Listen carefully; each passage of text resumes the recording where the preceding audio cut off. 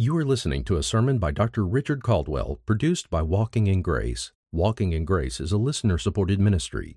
If you'd like to know how you can help these messages reach more people, visit walkingingrace.org/media.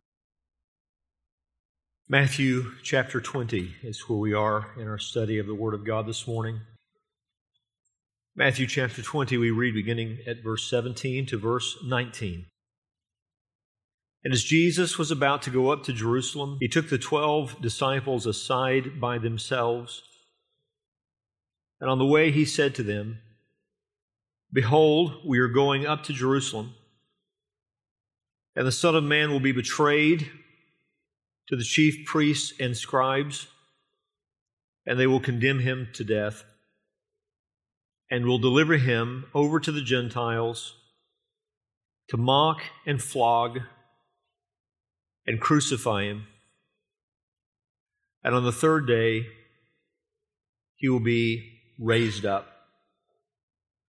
Let's go to our God together in prayer. Lord, we thank you that you have saved us, that you have made us your people. We gather today as your church.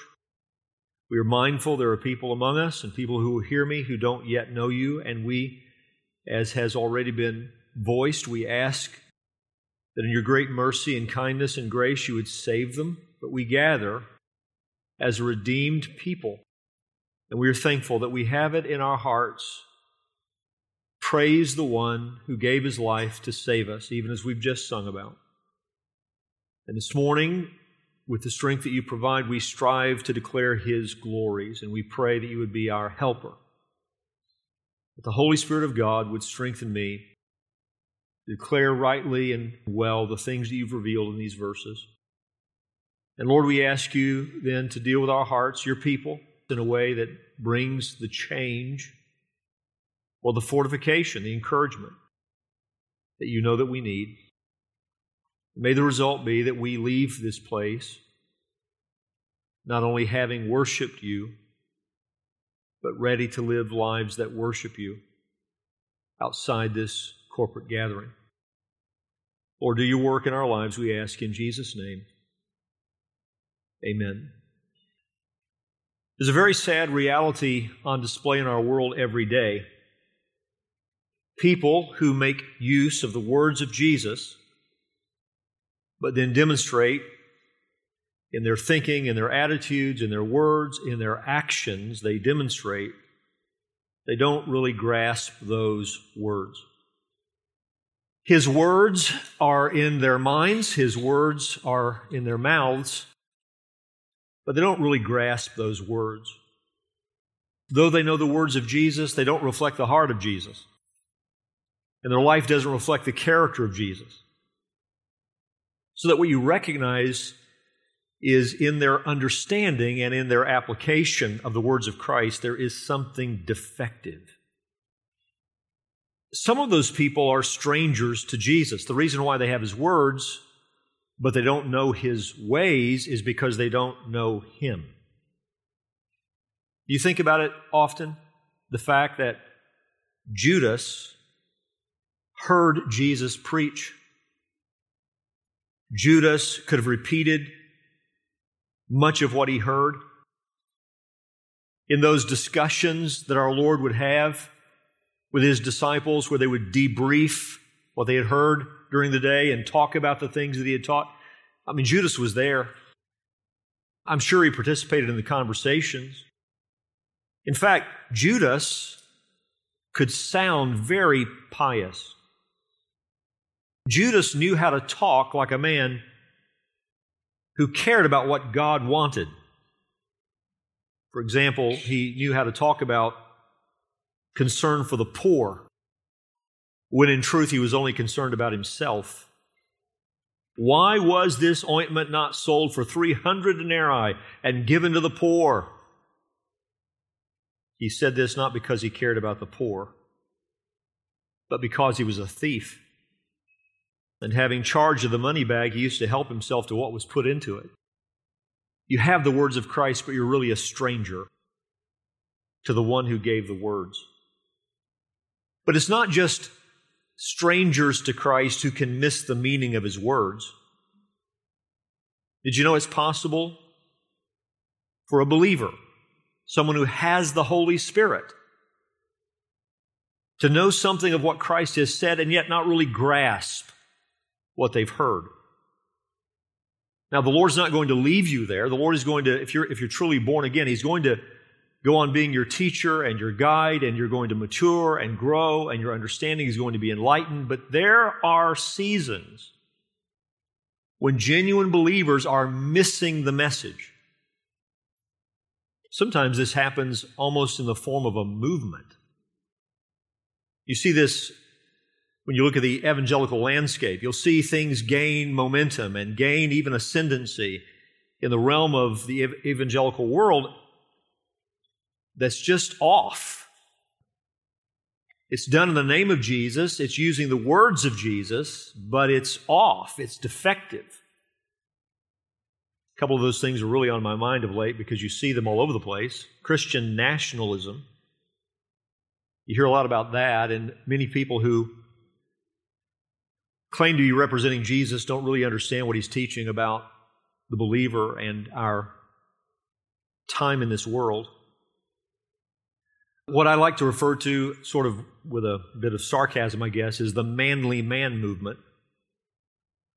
A right reaction, let me say it this way, something that needs to be responded to, something that needs to be reacted to, that is the feminization of our culture, the sexual confusion of our time. In many places, the feminizing of the church. It's right that we recognize that that is wrong. Those who would reject biblical complementarity, that's wrong. Those who would reject the biblical roles of men and women, that's wrong. We're right to recognize that's wrong.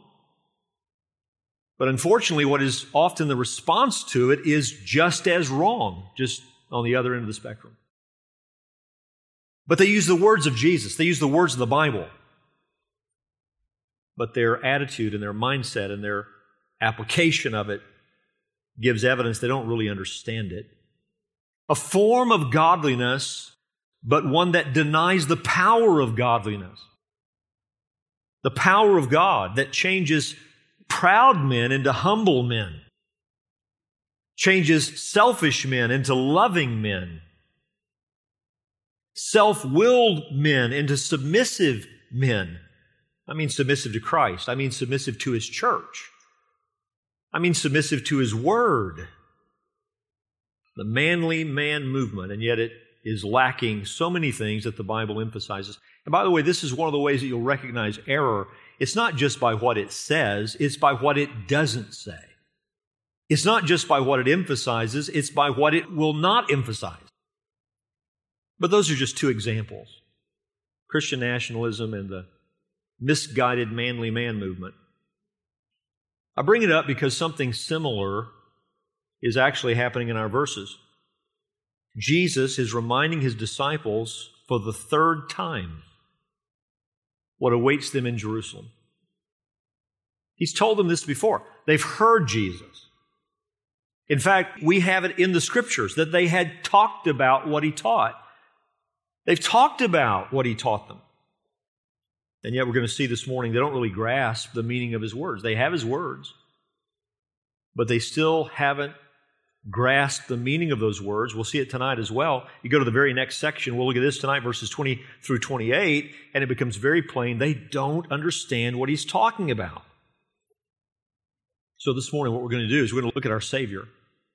That last song was just fabulous and powerful, and we're looking at Jesus, and that's what we're doing this morning. We're going to look at our Savior. And as we do, we're going to consider what He says here under two headings, two main points. Number one, always the shepherd. Number two, always courageous. Always the shepherd, always courageous. We're talking this morning about our courageous shepherd. First of all, always the shepherd. Look again at verse 17. And as Jesus was about to go up to Jerusalem, He took the 12 disciples aside by themselves, and on the way He said to them, Behold, we're going up to Jerusalem, and the Son of Man will be betrayed to the chief priests and scribes, and they will condemn Him to death. and will deliver him over to the Gentiles to mock and flog and crucify him. And on the third day he will be raised up. Now you'll remember that starting in Matthew chapter 13, Jesus has turned his attention to his own disciples. If you look at the first 12 chapters of Matthew, and you begin to look then at the earthly ministry of Jesus, the emphasis was on what he was preaching and teaching publicly, and then you would have snippets of his private conversations with disciples. Beginning at chapter 13, the emphasis is not on his public teaching. The emphasis is on these private discussions, teaching times he has with his disciples. And his Galilean ministry is drawing to a close. He has made his way south, bypassing Samaria, traveling on the east side of the Jordan River. Matthew 19, verse 1. Now when Jesus had finished these sayings, he went away from Galilee and entered the region of Judea beyond the Jordan. So he's on the east side of the Jordan River, crosses over to Jericho. From there he will go up to Jerusalem. Chapter 20, verse 29. And as he is making his way toward Jerusalem, Matthew tells us that Jesus speaks with his disciples privately. Verse 17, he took the 12 disciples aside by themselves. And on the way, he said to them. So there are others following Jesus along with the 12, but he wants to say something to the 12. He wants them to know what awaits them in Jerusalem. As I said earlier, this is the third time he's done this. Matthew 16, verse 21, from that time Jesus began to show his disciples that he must go to Jerusalem and suffer many things from the elders and chief priests and scribes and be killed, and on the third day be raised. Matthew 17, verse 22, and as they were gathering in Galilee, Jesus said to them, the Son of Man is about to be delivered into the hands of men, and they will kill him, and he will be raised on the third day. And they were greatly distressed. Each time, Jesus gives a little more information. The first time he spoke to them about this, he prepares them for the fact he's going to die. The second time, he informs them that he's going to be betrayed and turned over for execution. This time, he provides even more details about his suffering. Mark and Luke also talk about this third time of instruction. I want to read it because we're going to turn back to it from time to time, but there are details here that I think help us understand the disciples' mindset as Jesus is talking to them. So if you would just real quickly look at Mark chapter 10. Let's look at this together. And then put your finger at Luke 18. Mark chapter 10, look at verse 32. Mark and Luke describing the same scene we have here in Matthew. Mark 10, verse 32, and they were on the road going up to Jerusalem. Get this, we'll talk about this more in a moment. And Jesus was walking ahead of them. And they were amazed, and those who followed were afraid. And taking the 12 again, he began to tell them what was to happen to him, saying, see, we are going up to Jerusalem, and the Son of Man will be delivered over to the chief priests and the scribes, and they will condemn him to death and deliver him over to the Gentiles, and they will mock him and spit on him and flog him and kill him, and after 3 days he will rise. Luke 18, verse 31, and taking the 12, if you want to turn there now, Luke chapter 18, verse 31, and taking the 12, he said to them, see, we're going up to Jerusalem, and everything that is written about the Son of Man by the prophets will be accomplished. Where he will be delivered over to the Gentiles and will be mocked and shamefully treated and spit upon, and after flogging him, they will kill him, and on the third day he will rise. Now notice this, but they understood none of these things. This saying was hidden from them, and they did not grasp what was said. So Jesus, 3 times, describing in increasing detail exactly what they're going to face when they arrive in Jerusalem. The men don't fully get it. So what is Jesus doing? We're thinking now about the fact that our Savior is always the shepherd. He is the chief shepherd. He is the great shepherd of the sheep. He is your shepherd. The Lord is my shepherd. He's yours. And He's theirs. What is He doing? First of all, I would say He's preparing them for the final stage. This is the final stage of his public ministry. His earthly ministry is ending. And the time for his rescuing sacrifice is swiftly approaching, where he will serve as our sin sacrifice, our substitute on the cross. And what our Lord is doing is he is shepherding them toward those events. He is preparing his men one more time, for the third time, the last time, for the next stage of what is coming. This is what he came into the world for. He came to seek and save the lost. He came to give his life a ransom for many. And he wants them to be prepared to the extent that they can be for what they're about to face. Side note, whether we're talking about shepherding in the church or shepherding in the home, good shepherding is not just about what is happening right now. Good shepherding is preparing people for what is in the future. And that's what our Lord is doing. He's preparing his men for what was going to be very soon, very swiftly in their lives. You see Paul doing the same thing with the Ephesian elders in Acts chapter 20. He's shepherding them. And he says in verse 28, "Pay careful attention to yourselves and to all the flock in which the Holy Spirit has made you overseers to care for the church of God, which he obtained with his own blood. I know that after my departure, fierce wolves will come in among you, not sparing the flock, and from among your own selves will arise men speaking twisted things to draw away the disciples after them. Therefore be alert, remembering that for 3 years I did not cease night or day to admonish everyone with tears." For 3 years. He is preparing these men for this day when he will no longer be with them, and they will have entrusted to them the full weight of the shepherding responsibility that he is no longer there to assist them with. And he says, I want you to be ready for what you're going to face when I'm gone. Well, that's what our Lord is doing with his men in our verses. Look back at Matthew chapter 20. He is preparing them for the final stage. The second thing we can say that he's doing is he's preparing a specific group for that final stage. This is not just general instruction, is it? You have a host of people traveling with him along to Jerusalem, but he pulls the 12 aside, pulls the 12 into a private conversation as they're traveling. This is a special kind of preparation. It is devoted to the men who will then, in turn, later on, serve the rest of the people of God. So this is not just discipleship training, this is leadership training. He wants them prepared for what they're going to see Jesus suffer. This is why he mentions some very specific things like being spat upon and being flogged and being mocked. He doesn't want his men caught off guard by what they're going to witness their Lord suffer. He also wants them to be prepared for what they're going to soon face. And as he's told them on prior occasions, and we'll tell them again, much of this is not even for what they're going to be prepared for in that moment, but what they're going to reflect on later on. So beyond the crucifixion and the resurrection, even the ascension, the Spirit of God is then going to bring these things back to their memory, things he's taught them about, talked to them about, prepared them for. All of this is going to have use in the future. But he's preparing the 12, this specific group of men. And he does this knowing that they're confused right now.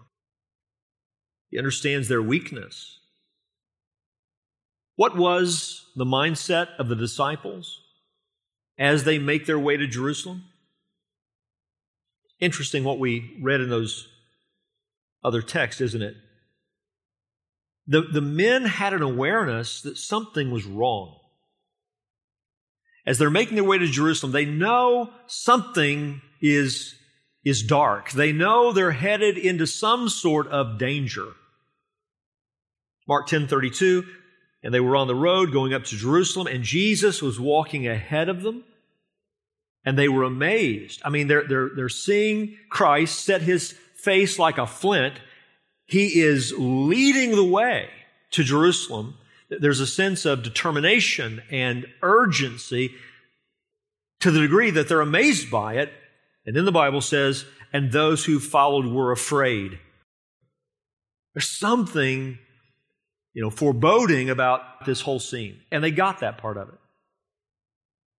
In fact, there was a sadness that they felt as Jesus would talk about his suffering and his death. Matthew 17:22, as they were gathering in Galilee, Jesus said to them, "The Son of Man is about to be delivered into the hands of men, and they will kill him, and he will be raised on the third day." The Bible says, and they were greatly distressed, greatly troubled by what he's saying. They don't fully grasp it, but they know there's something dark here. They don't fully grasp it, but there's a sense of sadness in their hearts.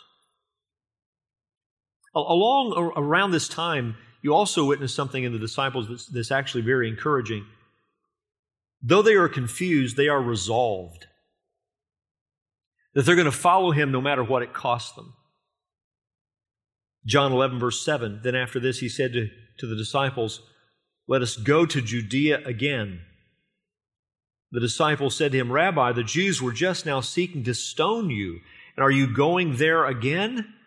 Jesus answered, "Are there not 12 hours in the day? If anyone walks in the day, he does not stumble, because he sees the light of this world. But if anyone walks in the night, he stumbles, because the light is not in him."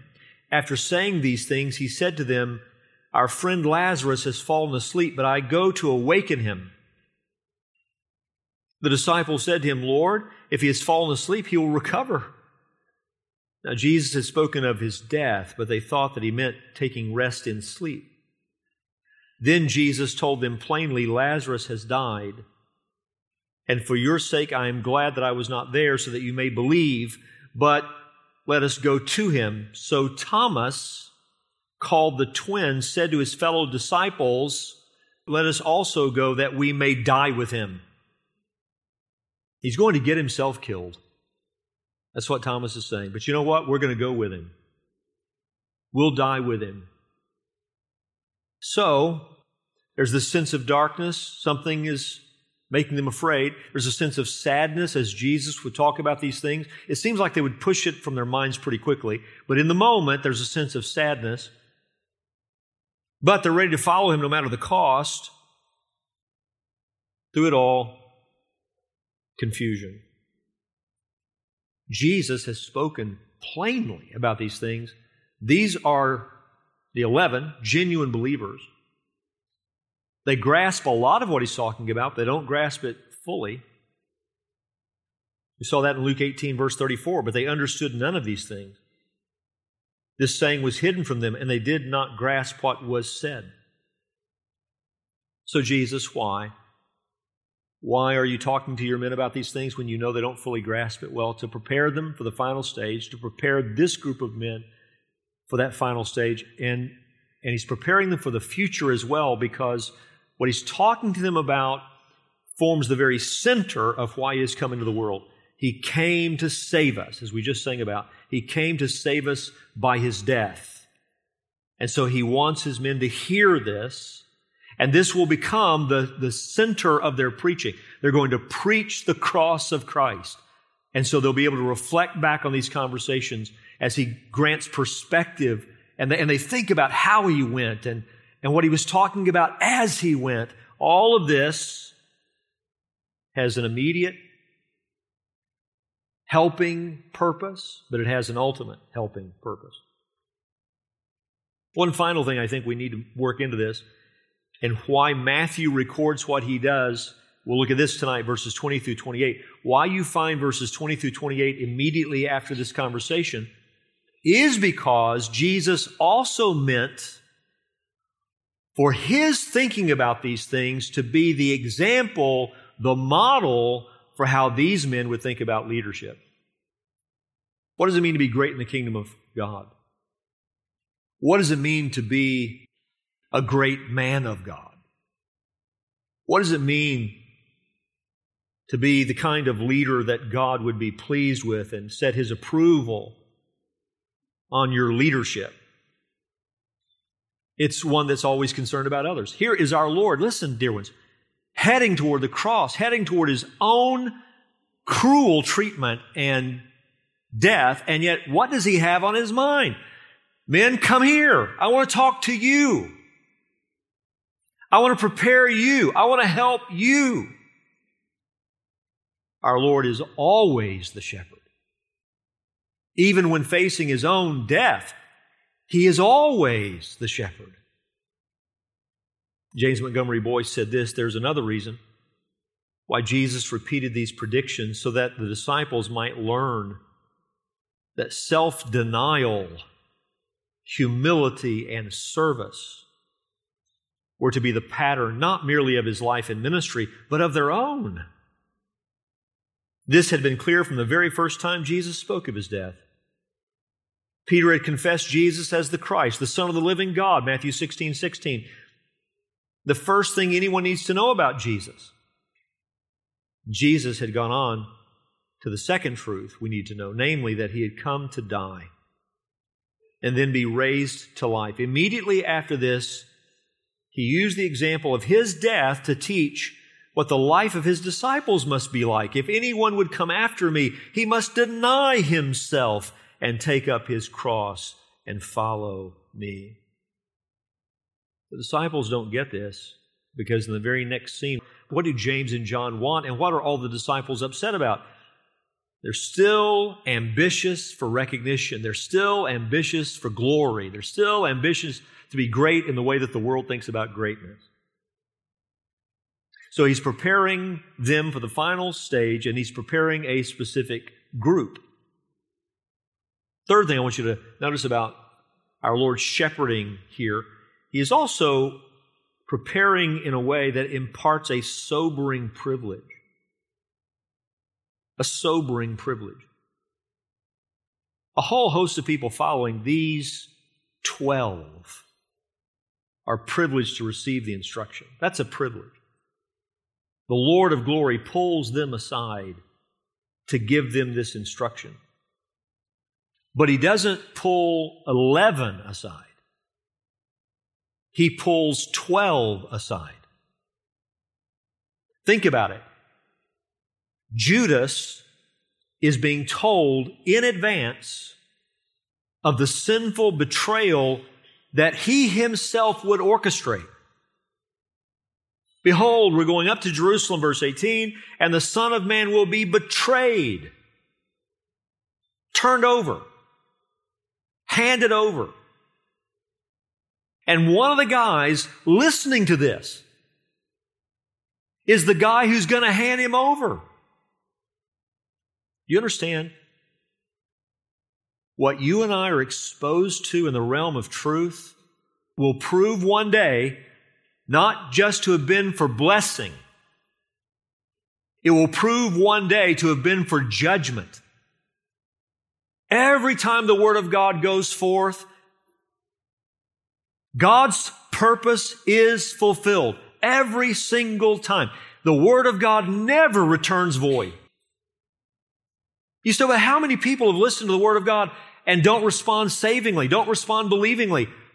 Wouldn't that represent a failure of the Word of God? Not at all, because the Word of God doesn't just go forth to save, it goes forth to judge. And this instruction would not just mean salvation, as it were, for the 11. It's going to mean judgment for Judas. He's being told in advance exactly what he's going to do. What a responsibility was imparted by this talk along the way on their way to Jerusalem.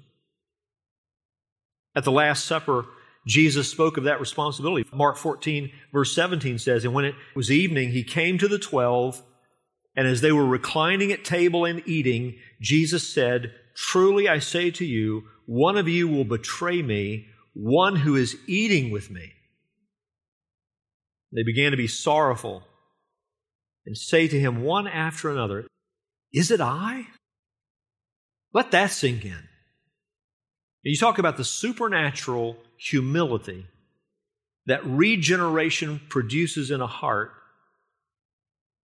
It results in some self-doubt, doesn't it? You know, the world preaches the message of self-confidence.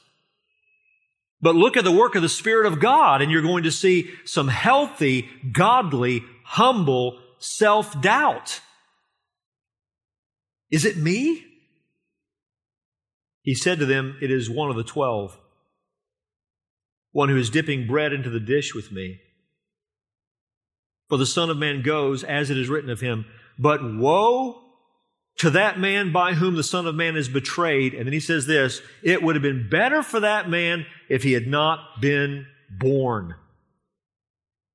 Where light is rejected, hardness sets in. And Judas is so hardened in his sin that he would still be playing the role of a faithful follower at the very moment he was being warned about his betrayal. Think about that. At the very moment that you're in the room with Jesus and he is, with divine perfect wisdom, putting his finger into your chest, loving you. I mean, it's an act that should rescue you. You're still pretending. Matthew 26:24, "The Son of Man goes, as it is written of him, but woe to that man by whom the Son of Man is betrayed. It would have been better for that man if he had not been born." Listen to this. "Judas, who would betray him, answered, 'Is it I, Rabbi?'" Now, he already has this worked out. He knows it's him. But still, just like he said, we could take this money and give it to the poor. You're not concerned about the poor. You're concerned about you. And here he is again. "Is it me?" When he knows it's him. Jesus says, "You have said so." You have said so. So in our verses, Judas is being told exactly what he's going to do before he does it. What is Jesus doing? He is shepherding. He's acting as the shepherd with these 11 men who are going to serve as the foundation for his church. Jesus, not thinking about himself, on the way to lay down his life to save these men who will be saved. The 12th will not be saved. But to lay his life down on behalf of all those who will trust him and be saved. Christ shepherding them to prepare them for what he's going to suffer and what they're going to suffer along with him. And acting as a rescuing kind of shepherd with Judas, warning him in advance of exactly what this man is going to do, and the man's heart just continues to be hardened. Always the shepherd. Second point, always courageous. Always courageous. "Behold, we're going up to Jerusalem. And the Son of Man will be betrayed to the chief priests and scribes, and they will condemn him to death, and will deliver him over to the Gentiles to mock and flog and crucify him." Let this sink into our hearts today. "And on the third day he will be raised up." This is included in Christ's talk.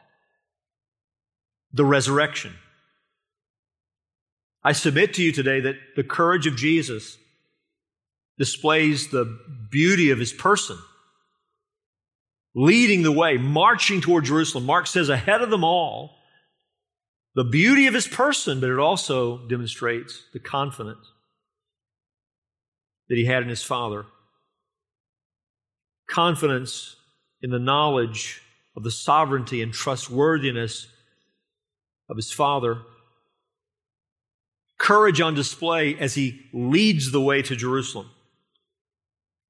This is a mystery you and I can't fully comprehend, that Jesus could fully embrace what he also dreaded in his humanness.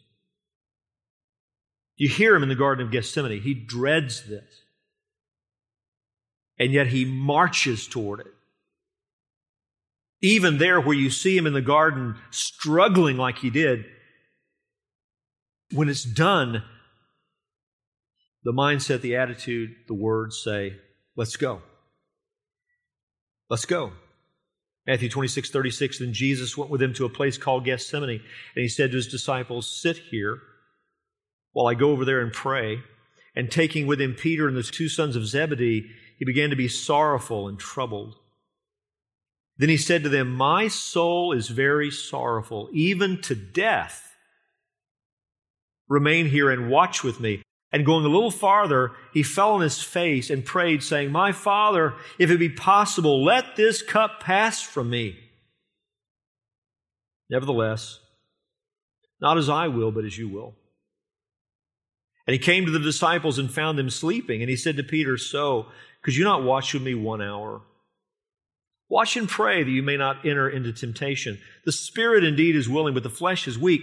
Again, for the second time, he went away and prayed, My Father, if this cannot pass unless I drink it, your will be done. And again he came and found them sleeping, for their eyes were heavy. So, leaving them again, he went away and prayed for the third time, saying the same words again. Then he came to the disciples and said to them, Sleep and take your rest later on.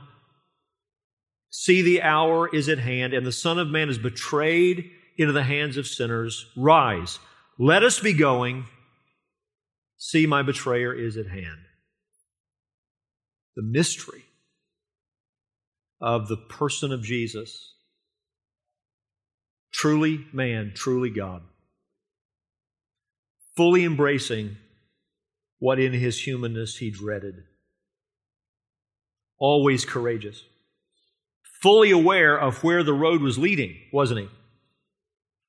You know, there have been people in history who proved to be courageous, but they entered into their moment of courage not really knowing everything they were going to experience.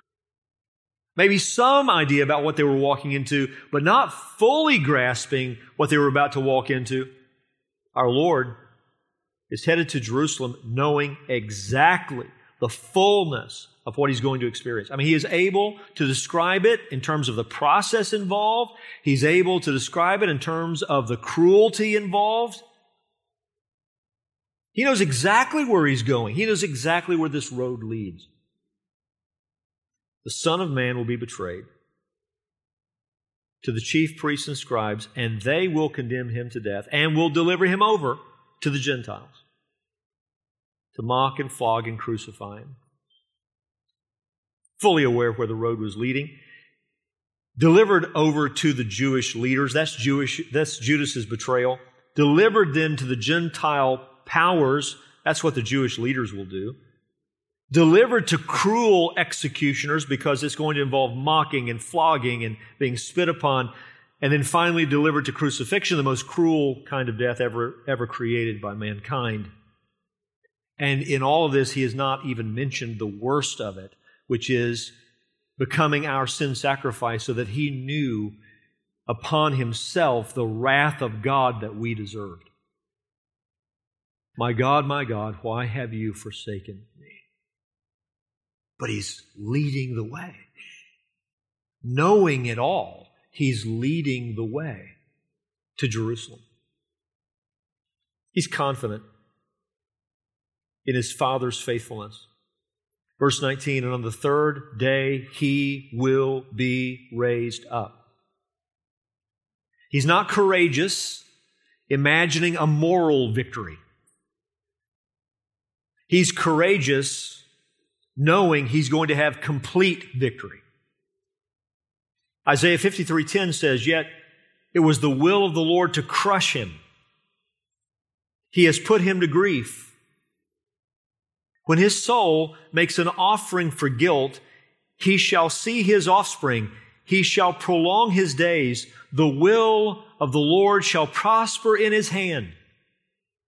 We sometimes read Isaiah 53:10, and we rightly emphasize that God was pleased to uphold his justice, to crush his own Son, to uphold the righteousness of God in the penalty that sin must endure. But what we might miss in that verse, more than we should, is that Yahweh was pleased to crush his Son, not just in view of his justice, but also in view of the victory that his Son would accomplish and be granted. Because in that same verse it says, he shall see his offspring. He will see the fruit of his sufferings.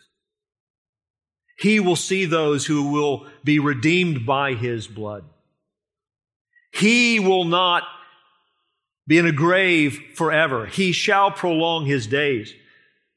He will know the blessing of Yahweh. The will of the Lord shall prosper in his hand. God's pleasure in our deliverance through the death of His Son is not just in the upholding of His justice, but in the fruit of His victory.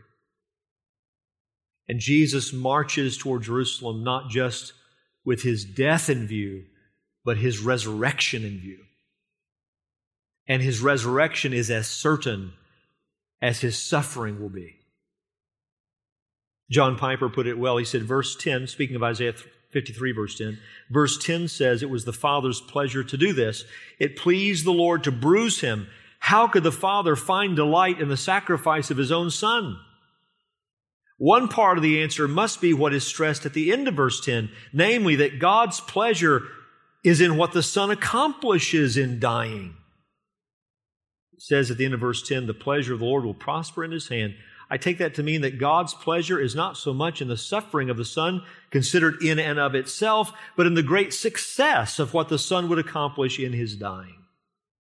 For example, in verse 10, there would be many spiritual offspring and the lengthening of the days of the Son, which clearly means resurrection from the dead and life beyond the grave. And in verse 11, there would be the satisfaction that the Son will have in the fruit of His suffering and in the justification of many sinners. "He shall see the fruit of the travail of His soul and be satisfied. By His knowledge shall the righteous one, my servant, make many to be accounted righteous." This is the pleasure of God that prospers in the hand of the Son, and surely part of the reason why the Father is pleased to bruise the Son. Close quote. Always the shepherd, always courageous. I want to ask you, do you know Him? Do you know the one who laid down His life because God was pleased to save sinners? Rescuing the very ones who had rebelled against Him and deserved the wrath of God. As we sang this morning, some of those soldiers were saved as He put out His hands and allowed them to nail Him to the tree. The instrument of execution that would secure their own salvation. Is that not amazing grace? Is that not astounding mercy and kindness? Do you know Him? Have you put your faith in the Son of God for a right standing with God? Have you thrown away every other confidence but Jesus for a right standing with God? Have you thrown away every imagination of your own righteousness so that you understand you're a worm deserving the wrath of God? Can you cry out with the disciples, "Is it me? Is it me?"